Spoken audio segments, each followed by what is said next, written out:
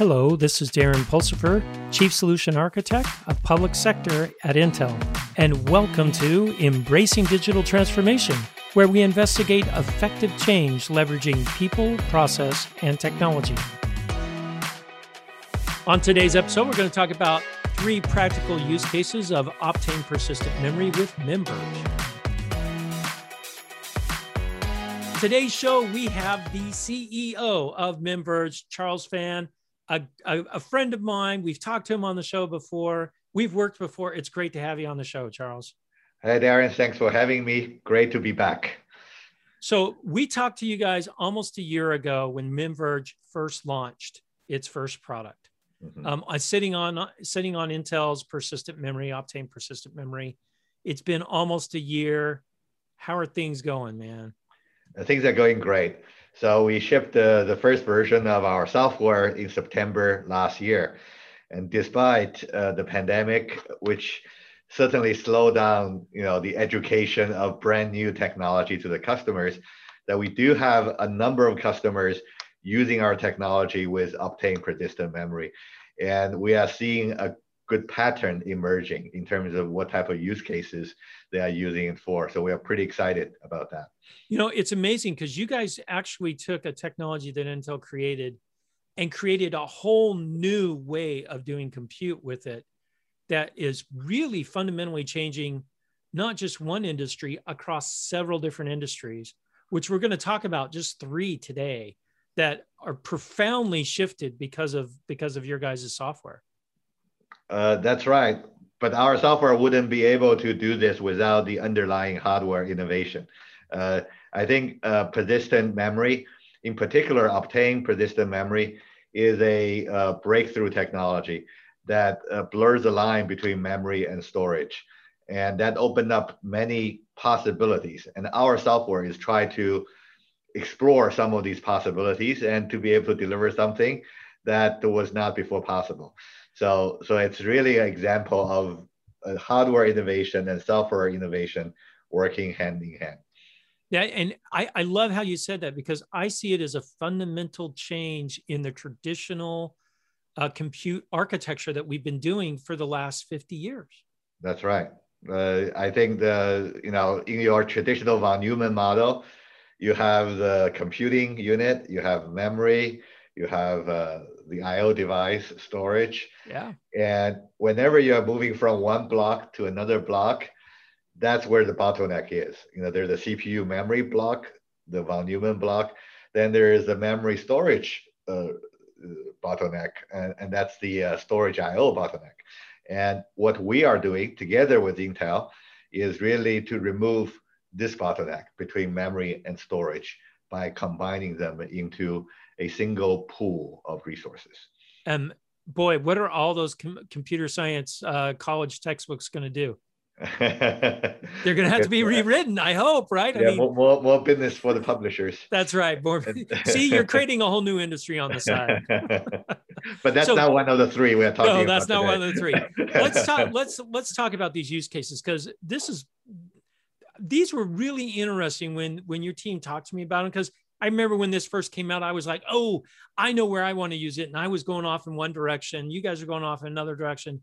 And holy cow, you guys found some really cool use cases for this. Let's talk about those. Sounds good. So maybe let me tell you what are the top 3 that we have identified. And then we can go one by one, kind of go into more details of each of them. So the 3 use cases we have found. Number 1, we have been working with a number of cloud service providers. As we know, the world is going to cloud.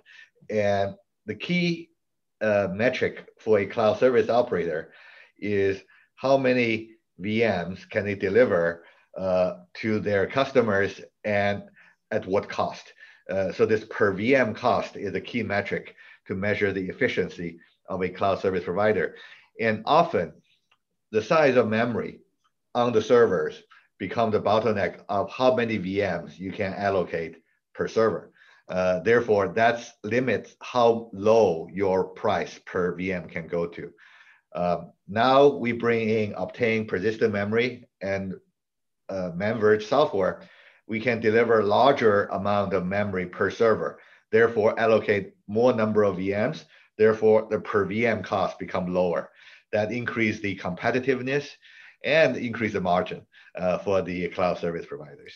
Well, so this is the first use case. Yeah, so this is an interesting use case because in some cases you're talking 2 to 3x cheaper per VM.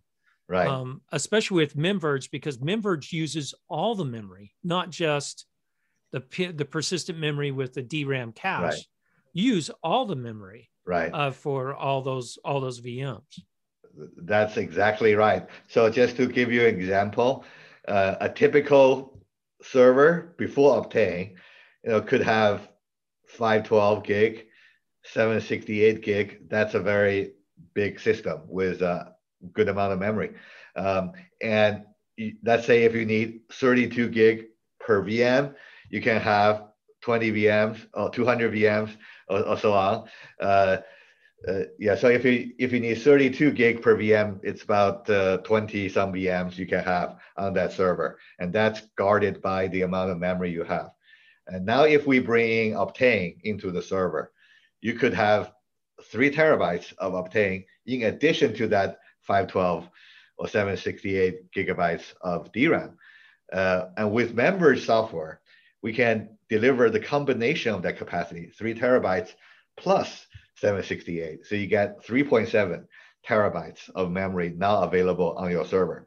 So if memory is your bottleneck, instead of 20 some VMs of 32 gig VMs, you could have over 100 VMs. So therefore the per VM costs go down really, 3 times. The server will be a little bit more expensive, but you get 5 times more VMs. So the per VM cost could be 3 times cheaper, and that really increases the competitiveness of the cloud service provider. All right. So that could also be used in my own data center as well. If I want to do this on-prem, yes, I could do the same thing, right? I want to compact more VMs. And we also, I know we ran some tests with your team around over provisioning memory. Yeah. And we found that we can do that really easily because most of those VMs are sitting idle. So even over provisioning them, I'm not going to take a hit in performance. And I can even squeeze out probably another 20 to 30%, which is quite incredible when you think about it. That's right. Public cloud is where we're starting with. This certainly is applicable to private cloud and your own data center. But with public cloud, this is their bottom line. They squeeze every penny out of every instance. So this become a very strong use case for us and for Intel and for them.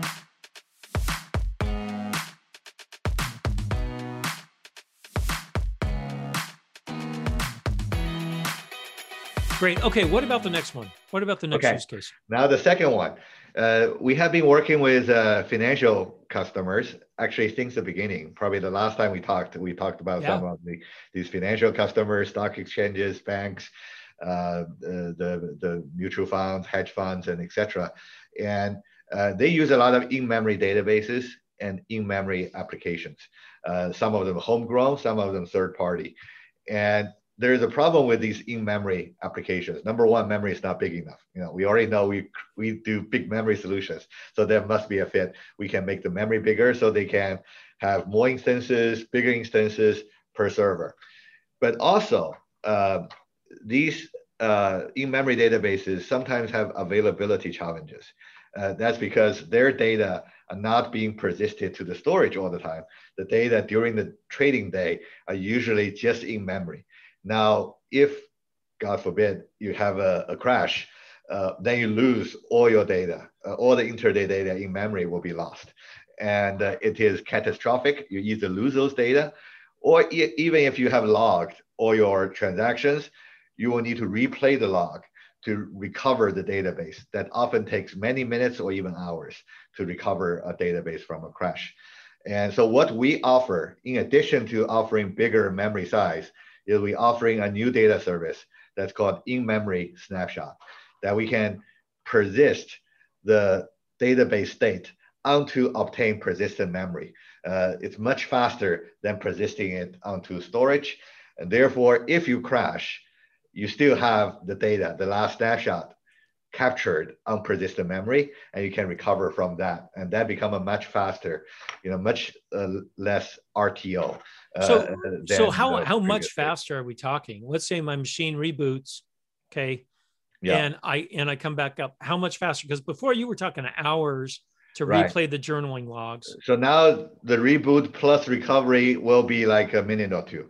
So you can basically reducing from an hour or two to a minute or two, during these reboot. So we're talking 60 to 100x performance improvement. Exactly, almost 2 orders of magnitude improvement in terms of. All right, so you've hit two major things that most CIOs worry about: cost, right, and reliability. That's right. Because that keeps my systems up for even if I do have a crash, it comes up faster, right? That's so right. That's big. All right, so that's huge. That's a good segue into the third use case, because that's going to give you performance and productivity. And I think, as a CIO, you care about cost, you care about reliability, availability, and you care about ultimately the productivity of your team, how fast. The whole purpose of IT is to increase productivity of the workforce. And how can you build a foundation, build a tool set, allow your employees, the creative minds, to work on things faster?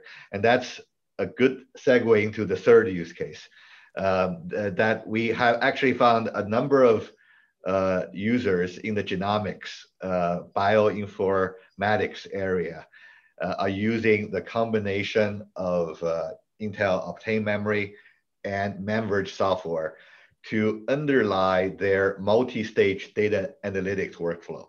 And with that, number one, again, we deliver bigger memory so that you can have more parallelism of your pipelining and processing. So the whole thing can be faster. But also our snapshot becomes handy here as well. The reason is, with these type of jobs, let's say they are doing a cancer research or they are doing some COVID research, and they need to do all these analytics on these many DNA, RNA sequences, and they need to go through like 11 or 20 or 50 stages of processing. And each stage will take from minutes to hours. And after each stage, they need to take a checkpoint of the state of that intermediate computation results for a couple of reasons. One is sometimes you need to roll back and rerun it to just verify you can reproduce the results.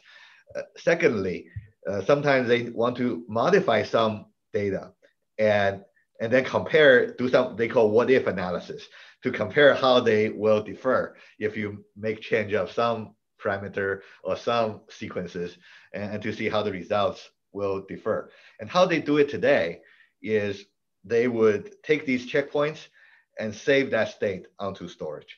And this takes anywhere between 5 minutes to like 30 minutes for them to do these after each stage, to do these IOs. And these IOs turns out in many cases to be more time consuming than the compute itself. It is a compute intensive. So if they use like 24 hours to do the job, they could use 8 hours of compute, 16 hours just doing these IO jobs to saving those intermediate state. And so you can probably guess how we can serve them is that instead of doing IO, what we do is we use snapshot. So after each stage, they just take the snapshot and capture that on the Optane persistent memory, and they keep running. So instead of 16 hours of IO, now these snapshots take, total like a single minute. So essentially you almost completely eliminate what they call the IO wait. You know what? This is opening up a whole bunch of workloads that I used to run a lot of workloads in HPC clusters. Right. Even I'm thinking testing software, testing hardware. I mean, the list goes on and on that you could. I don't have to store this out to a drive. I just take a snapshot of the memory and move it to the next phase. Right. It's like the new way of doing IO. You don't need to do the serialization, deserialization, open a file, read and write, and doing all that, block access. All you have to do is just take a snapshot. and that just Man, completely rewrite the rules of this one's probably the one that's leaning more towards the new way of computing more than anything. That's right. Right. Because before, why do we have hard drives? Because I want to save something so I can look at it later or use it later. You're now using the persistent memory to just snapshot it, and it's there. That's right. That's now, right. Isn't this going to take a ton of memory? I mean, come on, Charles. Yeah. I only have let's say I load a machine all the way up, our brand new Ice Lake machine with your stuff, 2 sockets. I'm getting probably 7 or 8 terabytes. Yeah. Yeah. Right. In that range, 7 or 8 terabytes fully loaded. Yeah. If I'm running these stages through, I'm generating data as I go through, I'm taking snapshots, I'm gonna exhaust all that persistent memory. Right. So you are right, and there are 3 answers to your question, and this is a important question. Number 1, for sure the memory is bigger than before. So just the combination of Optane and DRAM offers a bigger memory pool. And so that's good. And that's going to keep increasing as Intel continues to innovate, increase the density of and we will. We'll make exactly. more. So, but that certainly does not fully answer your question. So, so we are looking at how we can optimize this from software perspective. And we included 2 features. The first feature is really the key IP that we have. The reason we call this snapshot rather than checkpointing is that we can do this periodically, repeatedly, without creating full copies of the memory state. So what we do is we do a natural dedupe between the subsequent snapshots where only capture the changed pages so that the extra usage of memory can be minimized. So if you take 10 snapshots, you do not use 10x the memory. In fact, if you do not change your memory, you just use 1x of memory. You have no extra use of memory. We only capture the changed pages. Okay, that's good. So that's good. That's going to help me out quite a bit. Right. So that's really the key thing, how we can make the memory usage capacity-wise to be efficient. And then we add another capability, is that if you do these subsequent snapshots, we can keep up to 256 layers of snapshots in memory. But at the same time, we allow you to, we call export or move those snapshots off memory to some storage service or storage systems that you have. So, I could do that out of band of my. You can do that out of band in the background without impacting your, without interrupting or impacting your running application. So, that's super cool, because I can totally see me putting a workload together that says, run this workload in step 1, start offloading at the same time, move to step 2. And even though the offloading is happening in parallel, it's not interrupting the CPU, CPU states. Exactly. Yeah. That's slick. That is super slick.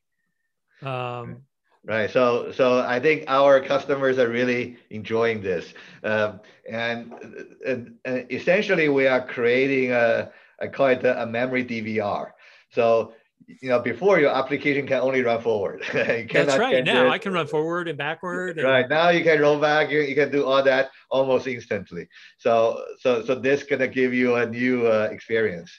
I think my crazy brain is thinking of a new programming paradigm. That's right. I just have one big state machine that just cycles through. I mean, I can move back and forth in memory. That's so cool. Right. So the genomics is just the first example of this. There are probably other workloads that can benefit from this, but we are a startup, so we are starting narrow. So we are focusing on these 3 areas: cloud service provider, financial, in-memory applications, and genomics and related data science kind of pipeline jobs, and to just prove out the power of the combination between Optane persistent memory and Manverge software. Great story. I think you guys are right at the tip of the spear of this whole digital transformation. I can't wait. My brain's going crazy on the things I can now do or possibly do. we'll have to talk offline. Maybe we'll have to come up with, you'll say, Darren, yeah, that'd be great. I'm a startup. I don't have, 1,000 people to throw at problems. So yeah, we are learning every day as well, working with customers. I hope I'll be able to come back, in a few months and maybe tell you more customer stories. How absolutely our technology is being used. Hey, thanks for coming on the show today, Charles, and good luck with your endeavor with MemVerge. Oh, my pleasure, and thank you for having me. Thanks for listening to Embracing Digital Transformation today. If you liked our episode, go ahead and give us 5 stars on your favorite podcast or video streaming site. You can also find out more on embracingdigital.com. Until next time, keep moving forward and do something wonderful.